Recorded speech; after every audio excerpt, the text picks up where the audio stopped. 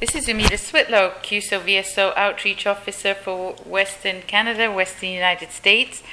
The wonderful part of my job is to talk to people, our alumni. And today we have a very important alumni. She may not think so, but I think she's pretty special. Being one of the group of 15, the first that were sent out.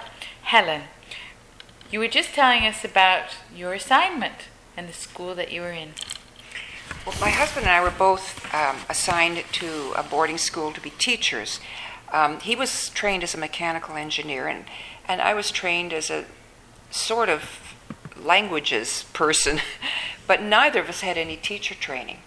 We had our training program in CUSO was really catch as catch can because we had no idea what we were doing. The 15 of us were all involved more or less in our own training, and we did bizarre things like learn midwifery, for example, and I mean, we had no idea what to expect when we were going on these assignments. But I was put in teaching English at this boarding school, which of course was easy because I had majored in English. But a few weeks into my teaching at the school, the principal called me into his office and said, "We've just lost our history teacher. As of tomorrow, you're teaching British history." So it was up burning the midnight oil, trying to keep 3 jumps ahead of the students and swatting up as much British history as I possibly could. And I kind of ran my course like People magazine. I just dealt with all the personalities and tried to make it as dramatic as possible and somehow bumbled through it. And then the Chinese school, which was down the road a little bit, heard that we were in town, and they had never had native English speakers at their school. They were all Chinese medium on this school. And these students were having a very hard time getting an overseas scholarship because preference was given to the native students. So a native student would say maybe a 70% average would get an overseas scholarship, whereas a Chinese student with a 90% average might not. Because they didn't have the English. So they persuaded my husband and I to go down to the school where I would be working with teaching English as a second language. And my husband was working with what they called a transition class, teaching them maths and sciences because they had already had a little bit of English. And this was really quite a pioneer experience because they had no textbooks. There was nothing at all to work with. I had to make up my own textbooks. I had to figure out what I was going to teach them. I had conversation classes with 50 students to try and teach them conversation. But it was probably the most rewarding part of my period there because I've made friendships there with those Chinese students that have gone on to this day. Really? Actually, 3 of my former students live in Vancouver now, and we have kept in touch. And one of them has become quite a wealthy and important person in the real estate industry in Vancouver. Well, we must invite them to our event in Vancouver. That would make so much sense because, as you very well know from your first experience, the partners in the field, the community relations continue on. And that's a very long relationship to have continued. So you taught him English. Yes. We'll find out what his name is later. I'm sure everybody's curious. So, how are you living when you're there? Where are you living? What kind of housing did you have? Well, since we were the first of our kind, and as I said before to you, that we were there even before the Peace Corps was in the field, they really didn't know what to do with us. So they had some empty houses, and they put us in this amazing house that was on, I think it was 10-foot stilts, and we lived about a short distance from the school. So we would walk to school with the students. Later on, when we were teaching at the Chinese school, it was a bit further down the road, so we bought bicycles and we would bicycle to school.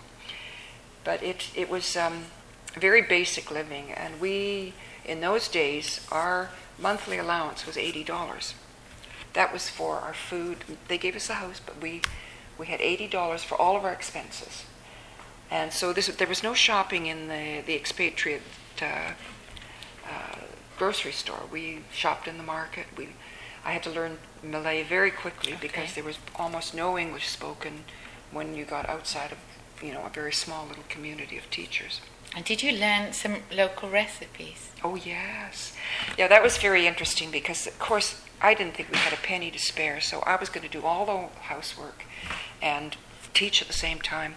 And we learned very, very quickly that you had to change the sheets every day because of the humidity in Sarawak being right on the equator. Oh.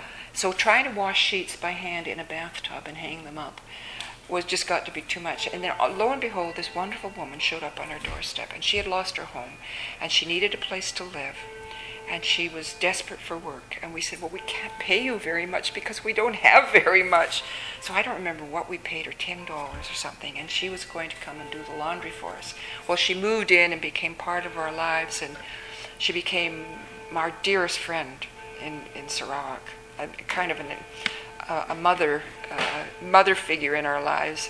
And she taught me how to cook all the wonderful Malay dishes. And my Chinese friends taught me the Chinese dishes. Oh, you must be amazingly good cook then. Because Malay food is delicious. Oh, it's wonderful. It's a lovely combination of Chinese, Indian. Yes, absolutely. So are you still in touch with her today? Alas, she died a few years ago. But I did go back to Borneo a couple of times, and I did see her again. It was very moving.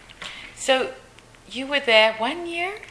We were there about a year and a half approximately, because we had our contracts in those days were only 1 year. And some of the first group went back after the year. But a number of us opted to stay on a bit longer. And so Clenn and I, we extended our contracts for another year. But unfortunately, partway through that year, the Borneo Rebellion broke out. This was an Indonesian communist-inspired rebellion, and it was quite an uprising. And they brought in Gurkhas, and the Gurkhas occupied the school we were in, and it went on for quite a number of months. But all classes were ended, all schools were closed, so we had to leave. We had no choice but to leave. But instead of flying back home, we cashed in our airline tickets, and we took a year coming overland, and had amazing adventures because we went to Vietnam, and the war was just accelerating in Vietnam at that point. Wow. This was 1963, so we had some amazing adventures over the year. And stopped off in India to see some of our other CUSO What did you? So the connection of this CUSO, or it's COV or CVO? COV. COV. So let's say, what did it stand? Canadian Overseas Volunteers. Canadian Overseas Volunteers. So the family began then. You managed to connect with each other and see each other on the way home. So when you got home, I can imagine when people first talked to you, as we were just talking today, it would be like a question, how was your holiday? Oh. Absolutely inconceivable that they could understand. I mean, Sarawak then was a very, very simple country. I mean, it was still British. This was before Malaysia. And so it was very, very, very little changed from the days of the White Rajas.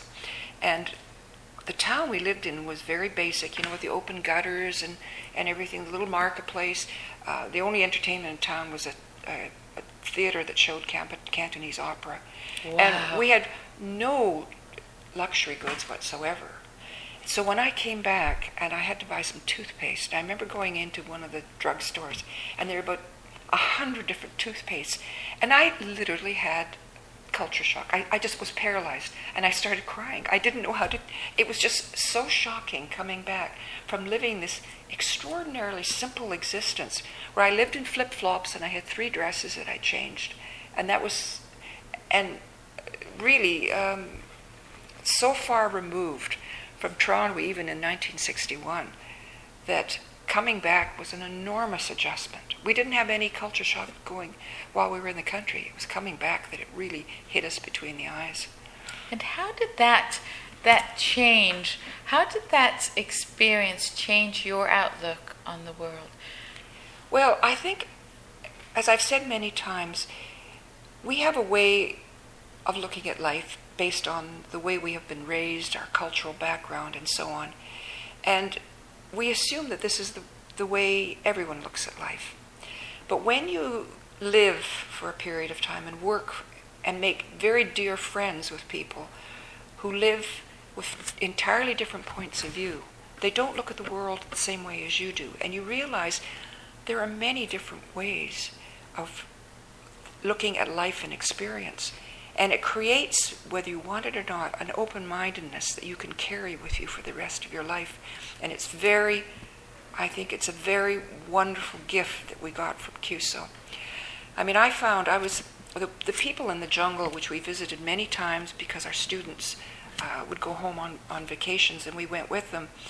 I mean, this was a day where the women still had the very long pendulous earrings that went down to their stomachs, the multitude of earrings. They were tattooed, the teeth were filed, the women just wore sarongs. And I would be sitting on the balcony at night with these women, chopping tobacco or winnowing rice or something, and we'd be talking about the very same things, the problems you have with your husband, housework, all these basic domestic things that women all over the world talk about. And you realize that you're really not that much different. You may look different, but very different, but you're inside, you're very much the same kind of people.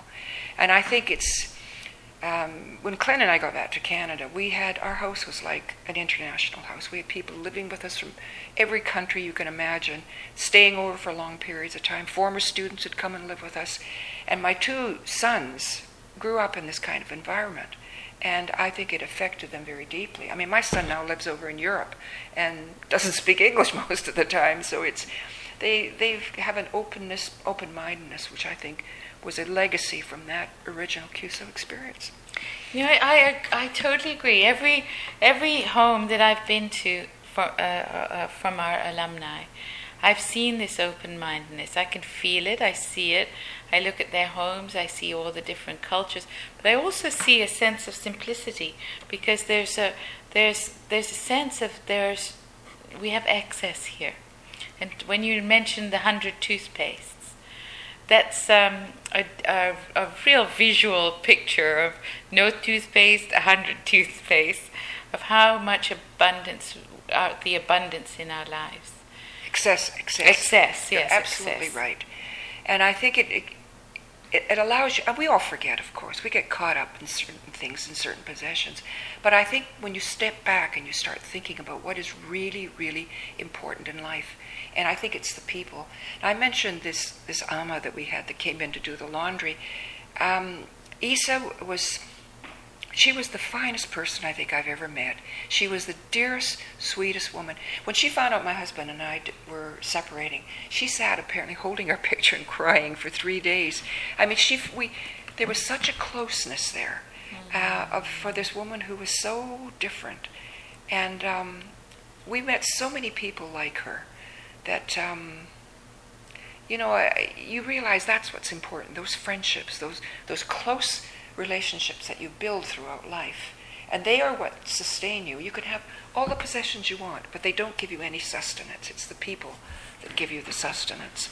I really feel that in the future that we'll see more volunteers come from the south to the north to help us continue that tradition of the importance of people, family, culture, etc., because we tend to forget those bonds and those things nowadays. Yep, you're absolutely right. And I think one interesting small example of that is my son went over to live in the Czech Republic in 1990, just after the fall of the Berlin Wall and the collapse of the Russian Empire. And at that point, the Czechs had been under Russian domination for 45 years. And because they were so oppressed, they learned to have this underground kind of life. They helped one another, they supported one another, and they were very close. You could, it was us against them. And then, fast forward about 5 years down the road, when they're all competing to have cars and televisions and competing in business, and that whole beautiful relationship that existed, ironically, during the Communist Empire, was all falling apart. And I think that was very sad, because it's people that give you the support, not things. That's wonderful. I want to go back all the way to the start, and I want you to list some names of people that you recall from those early days with COV. So COV people? Yes. Well, first and foremost, Keith Spicer. And Keith has been a lifelong friend of mine, a very, very dear friend. And if it hadn't been for Keith, there would be no CUSO. It was his idea. It came out of his work. And it was his determination to do this while he's, meanwhile, trying to type his PhD thesis, which he got me to type at 2 a.m. I'm typing this wretched thesis and having to get up, to go to work the following morning because I had a job all this time. But he maintained, the first year he kept us going. And then he turned the work over to a man called Ozzie Schmidt. And Ozzie very methodical, another engineer, but he was the one that kept solving all the problems we ran into in the field. He was our liaison while we were over for the first 2 or 3 years, and he did a very important role in CUSO, and I don't think he has ever been acknowledged as much as he should have been. Right. Another early person, Louis Perinbaum was very involved, but I didn't have much to do with Louis Perinbaum, so someone else might be able to talk about his role. I think the Vancouver people might be able to talk about his role. And his widow Nancy was in India. Yes. So, yes, that would Nancy Garrett, that would be. Mm-hmm. So Louis and any more? Well, Suzanne Johnson was another she manned the CUSO office for many years, and Suzanne was mother, confessor, office manager. She was everything. She was our home connection. And I did interviewing for CUSO for about 10 years, so I worked very closely with Suzanne. Suzanne is interesting because she had 3 absolutely amazing children, one of whom you may have heard of, Molly Johnson. Oh. Molly is very well known now. She's the Canadian Billie Holiday, as they often call her. Yes. Oh, wow, that's fantastic. So, do you know whether Suzanne lives in Ontario? Or? She lives in, I think she's moved back to Toronto, but she was in Ottawa. Anne Hume would know where Suzanne is. Now, Anne was in my group as well. Okay. She was in she went to India. Right. And Anne has a connection with Suzanne. Anne Hume. Mm-hmm. Do you remember any more names of some of those 15? Oh, absolutely. Go for it. Bill Mc Quinny. Oh, Bill. Bill. Oh, I met him, I think. Yes. Okay. Yes, Bill was in Ceylon, okay. And he was working in a banking position. I can't remember what his responsibility was. But I think it was sometimes before at the end of his term, the organization started running into difficulties, and they decided they needed somebody to go back home. And Bill went back, and he looked after CUSO. He later went on to become director of CETA. Bill unfortunately had a heart attack a few years ago and has passed away. We shall miss him. Yes. And then there was Dale Wilson. Or not Dale Wilson. Dale Posgate, sorry. Dale Posgate? Yes. He lived over on Vancouver Island for quite a long time, but I've lost touch with Dale. I'm not sure where he is now. Okay. And, you can't forget Hughette Leger. Hughette was from Quebec. She was a doctor. Oh. And she was about 5'0" and very tiny. And she went on to India, did a very fine job while she was, over in India. Wonderful. And then there was Buffie Curthurs. What lovely names. Mm-hmm. Buffie Curthurs, okay. Mm-hmm.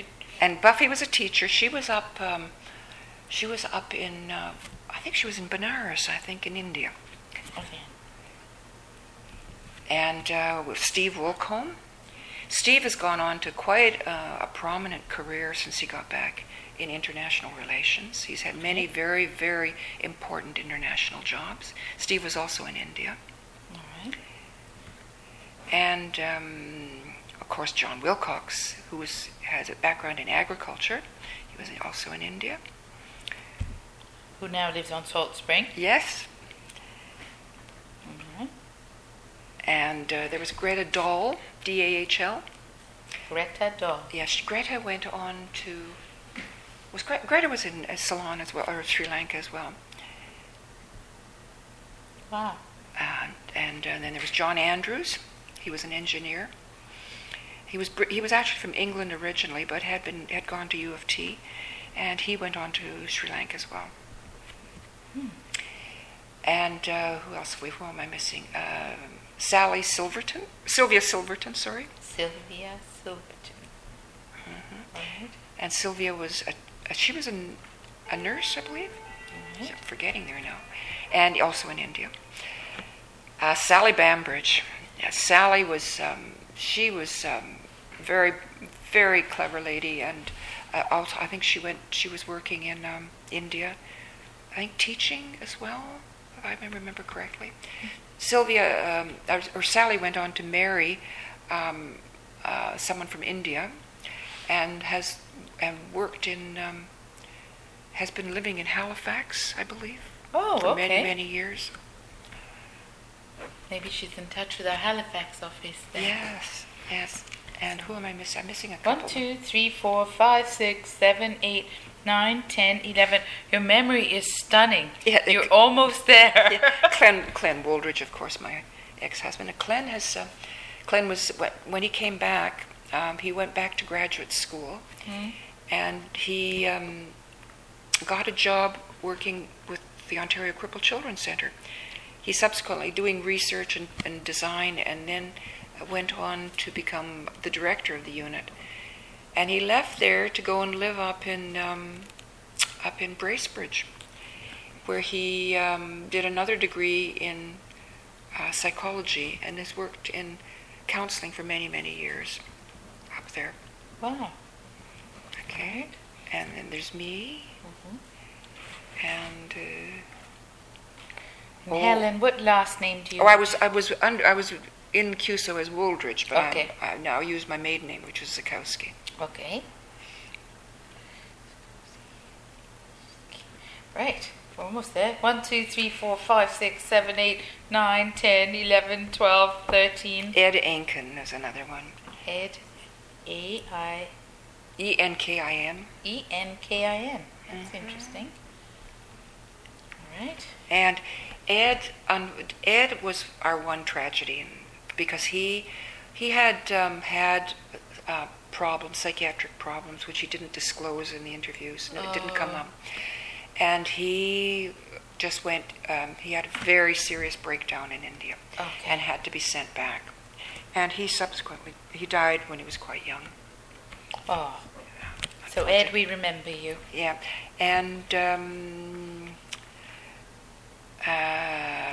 Dick Hamilton. Dick Hamilton, I've heard this name. Yeah. Dick was in India. He came back, and he has had many very prominent positions. I think the last I heard of him was with World Bank. Ah, that's it. That's it. I've heard that. So we have now the list of the first 15, and this it's before CEDA, before Peace Corps.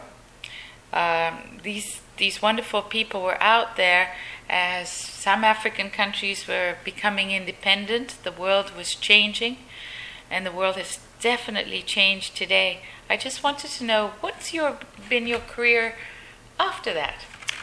Well, I got back, and I started doing a little freelance writing. Okay. But I was pregnant at the time, so I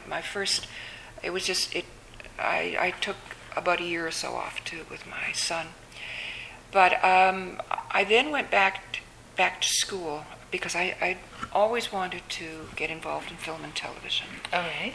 So I had a degree, but they just coincidentally at that time, Ryerson in Toronto had a special program for university graduates in television to teach us to become producer directors. And I took this course and enjoyed it so much, particularly the film aspect of it, that I got to make up a special program for myself for a whole year in film, doing much the same thing. It was strictly hands-on. There was no academic work. We learned every aspect of, first of all, television making, and then of filmmaking. I subsequently got a job working at York University as a producer-director, and spent about 5 years there, very wonderful years, producing all sorts of really interesting programming for the university and for CBC as well. We did stuff for them. And while I was working there, I met 3 other fellows who were part of the program, worked in more or less with the unit I was with. And we formed a company, a freelance company. At the time, this is very interesting, at the time we were the same size as Atlantis and Alliance. Oh my goodness. They were our competitors. Oh my God. But the company, unfortunately, we were not very good businessmen. We made some good films, and we produced for a lot of CBC, CTV, a lot of places like that. But we weren't very good businessmen, so we went our own ways. And then I started, one of my partners worked with a series called Science International, and that was a new show that had started with Global, which was also brand new at the time. Mm-hmm. And he hired me on as the head writer for this show. So I did a number of years with them writing science shows, and then got totally seduced by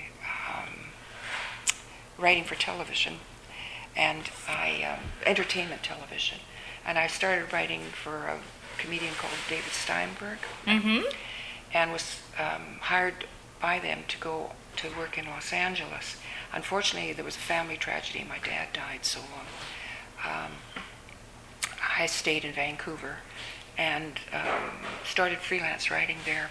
Went down, I stayed with my mom for about 1.5 years, and then went down to California.